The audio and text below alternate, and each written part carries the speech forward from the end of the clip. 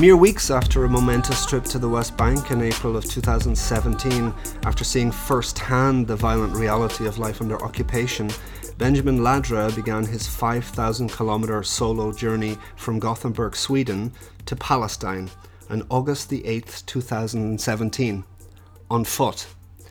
Walking up to 50 kilometres a day with a few meagre belongings in his baby stroller and a Palestinian flag fluttering defiantly in the warm summer breeze, he was off. For months on the road, he relied on the kindness of strangers, occasionally sleeping on fellow activists' couches or alone in his small tent, wherever he could safely pitch it. I wondered what his primary motivation was for doing something which will be deemed by many to be a long and precarious undertaking. I think that anyone that is familiar with the situation in Palestine and knows about the terrible atrocities being committed by the Israeli forces and about life under occupation in general has the feeling that they want to do something, and has the feeling that it's also quite difficult sometimes to know what to do. And even though we have a comparatively high level of awareness in Sweden, still I think people really need to know more about this situation. And I think that a good way of raising the awareness is by, well, I was thinking, like, what would be good ways of raising awareness? Because I believe education and awareness is key to getting that critical mass movement that is needed to exert the pressure on Israel and its close ally, the United States, to finally end the military occupation and start respecting human rights.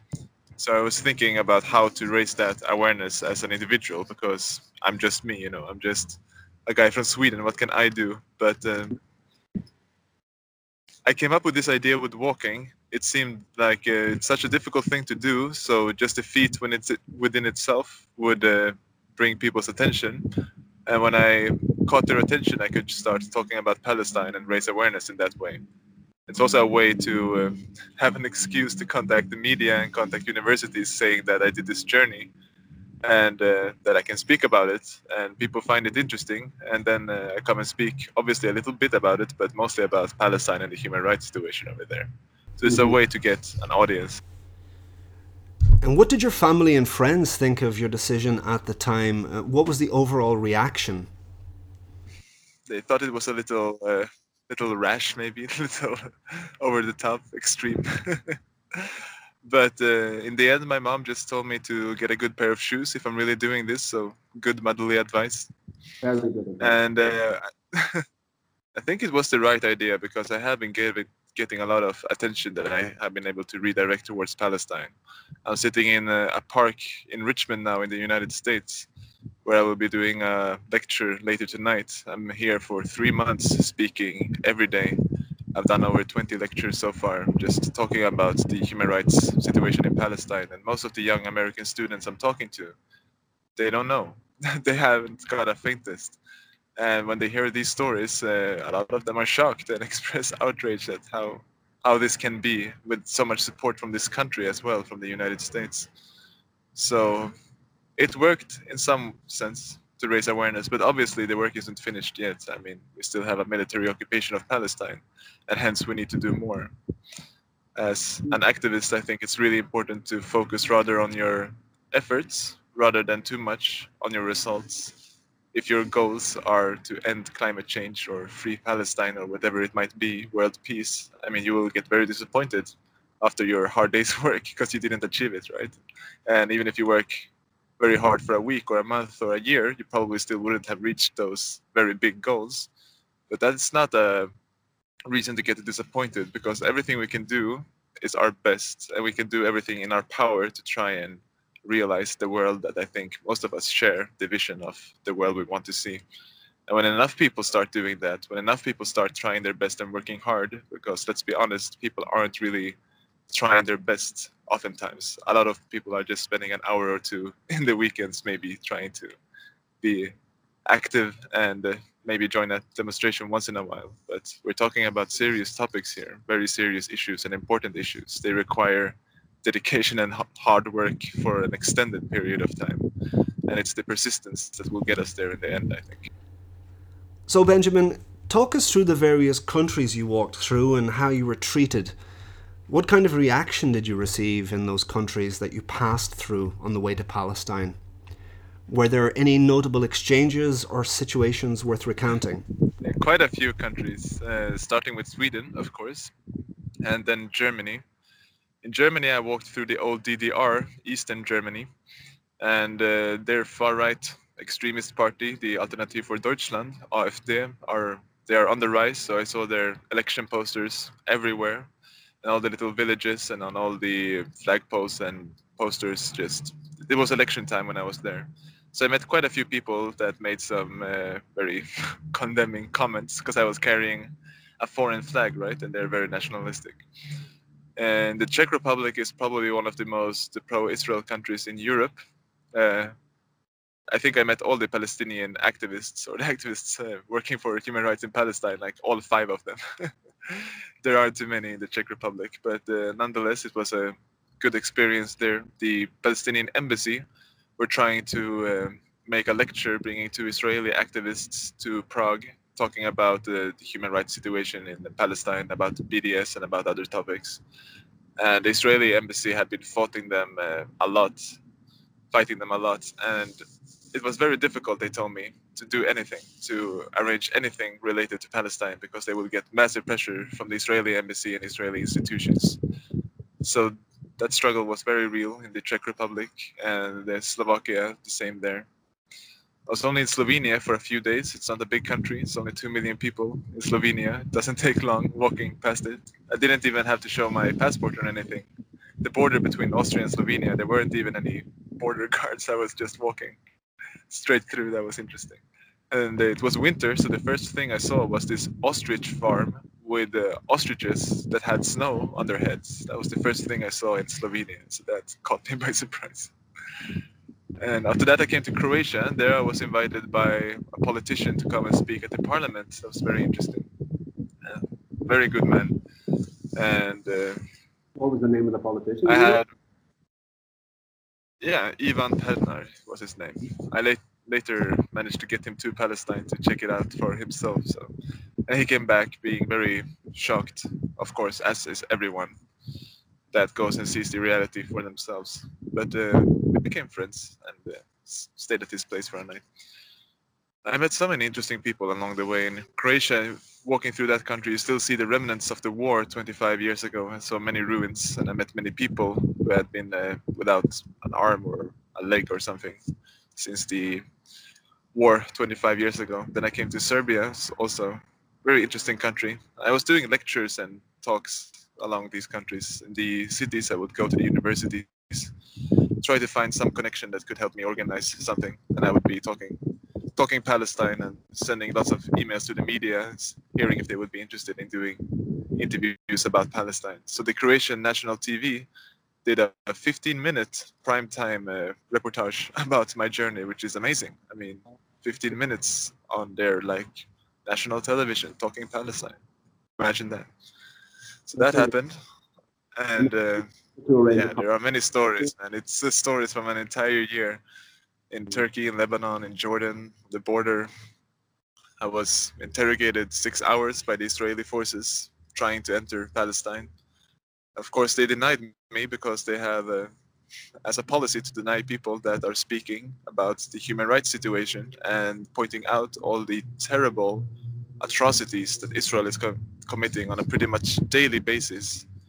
I mean, now the people in Gaza have been demonstrating for over half a year for their basic dignity and human rights, and Israel is still deploying snipers at the border using explosive bullets to shoot them everywhere on their bodies, killing over 180 people, I think it is now, wounding over 20,000. I mean, this is the biggest demonstrations. These are the biggest demonstrations in the world at the moment, but still we don't hear about them too much, which is insane. So awareness is needed, and the struggle continues. So just to go back to your time walking through the Czech Republic, could you tell me a little more about the incident with the Israeli embassy in Prague? What happened exactly, and how surprised were you by these events? In Prague, I was walking, and I'm walking with Google Maps So I'm typing the destination for the day, roughly 30-40 kilometers is a good stretch to walk in a day. And these blue little dots that appear, they usually take you through good roads, usually 75% of the times perhaps. And this time it took me straight past the Israeli embassy in Prague.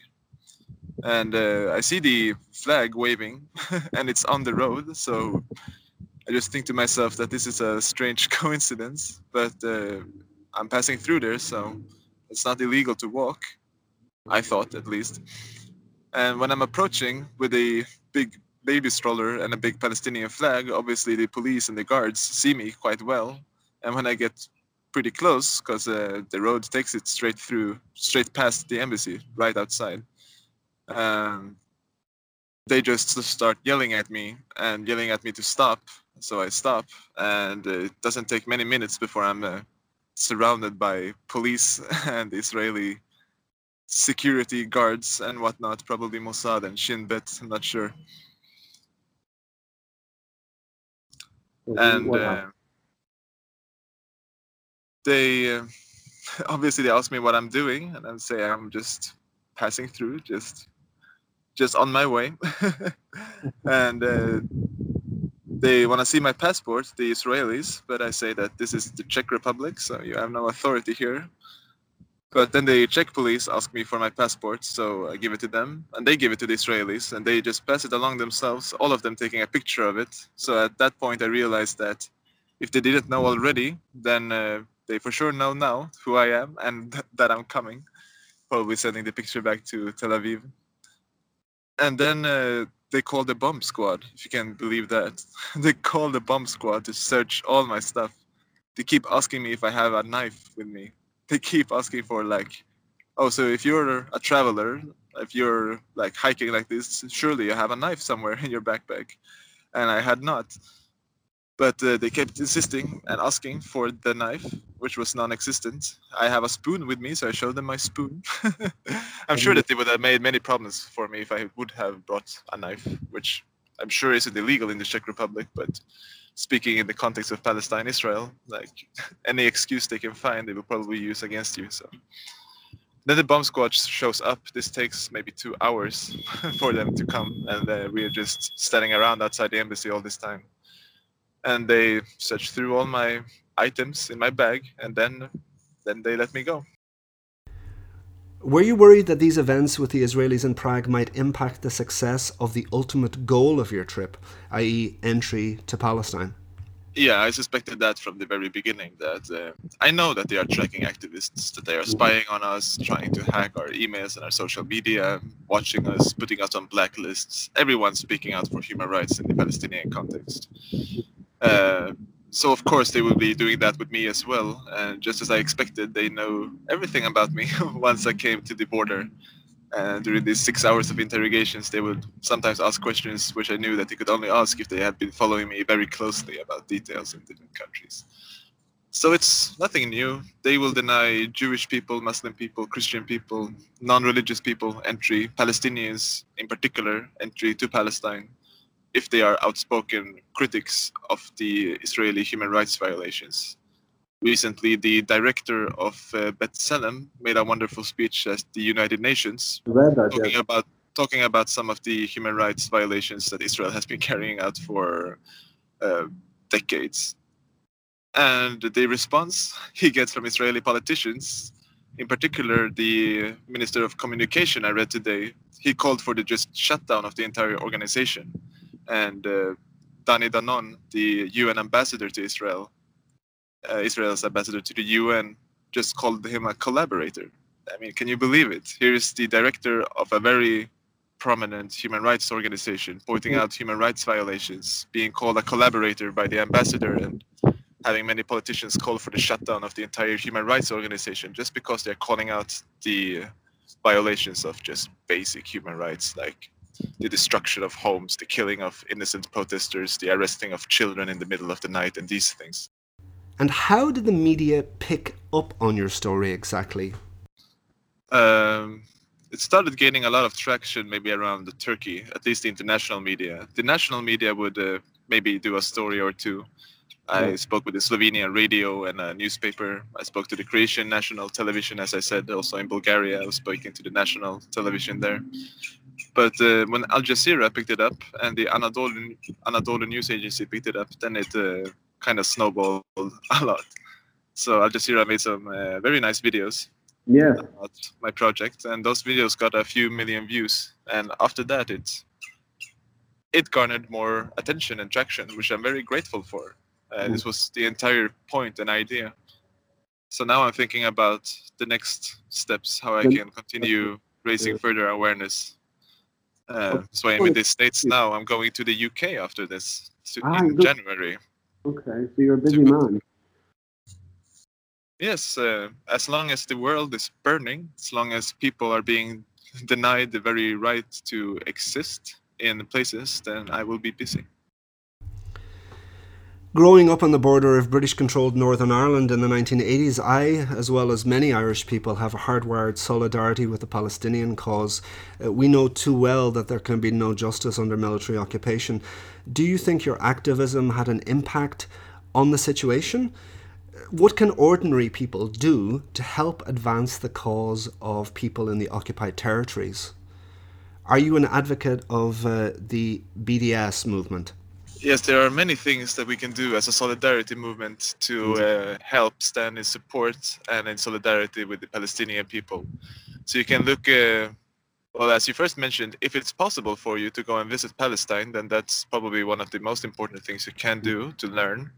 You need to be very educated on the topic if you want to be active and make a difference, because activism is all about also having the right ideas and pursuing them. You can be the most energetic person in the world, but if your ideas are bad, then your activism is not going to do much.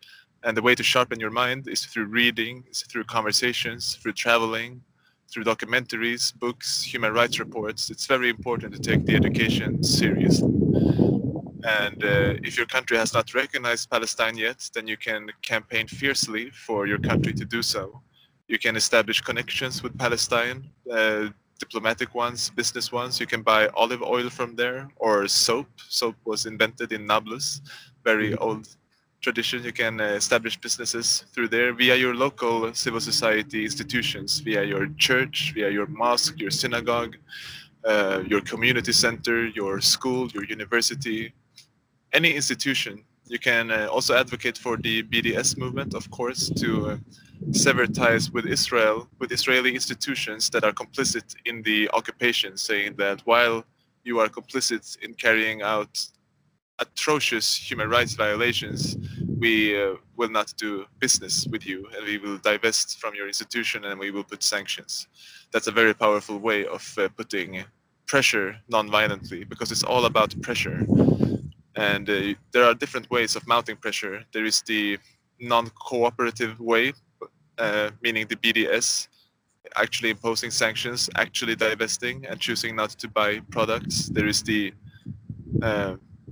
way of legitimizing Palestine by keeping it in the discourse, by recognizing it as a state, by establishing relations, rehumanizing the Palestinian people. I think is very important, because our media does a very fine job at dehumanizing them, making them into numbers and abstractions and not actual people who are living and breathing.